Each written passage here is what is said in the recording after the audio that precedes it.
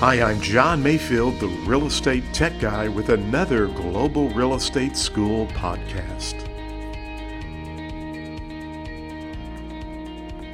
Welcome to the podcast. My name is John Mayfield, the Real Estate Tech Guy, and thank you for joining us on episode 098. That's right, we are almost at 100 episodes, and I want to first of all say thank you so much for listening to the podcast, and many of you for subscribing and for giving some very kind, wonderful comments. I'm very grateful for that, so thank you. I appreciate that so much.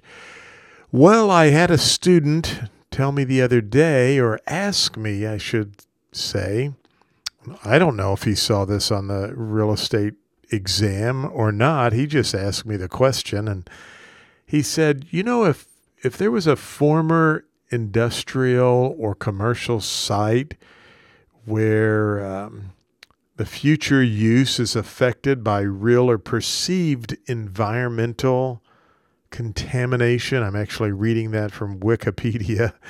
But basically just said, if there was a site that had toxic waste on it at one time, would there be a name for that type of a spot or development or area?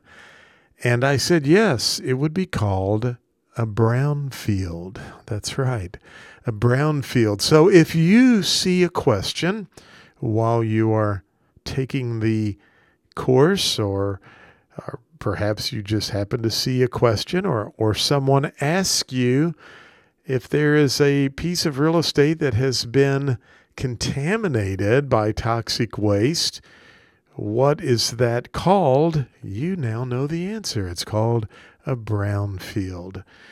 Well, again, I want to say thank you for listening to the podcast. Do not forget to go over to our website, globalrealestateschool.com. We've got some great resources there. You can check out our practice exams. We also have some flashcards. I'm working on a math piece for video. Lots of things we're working on. So check us out over at globalrealestateschool.com. Thank you for listening to the podcast for Global Real Estate School.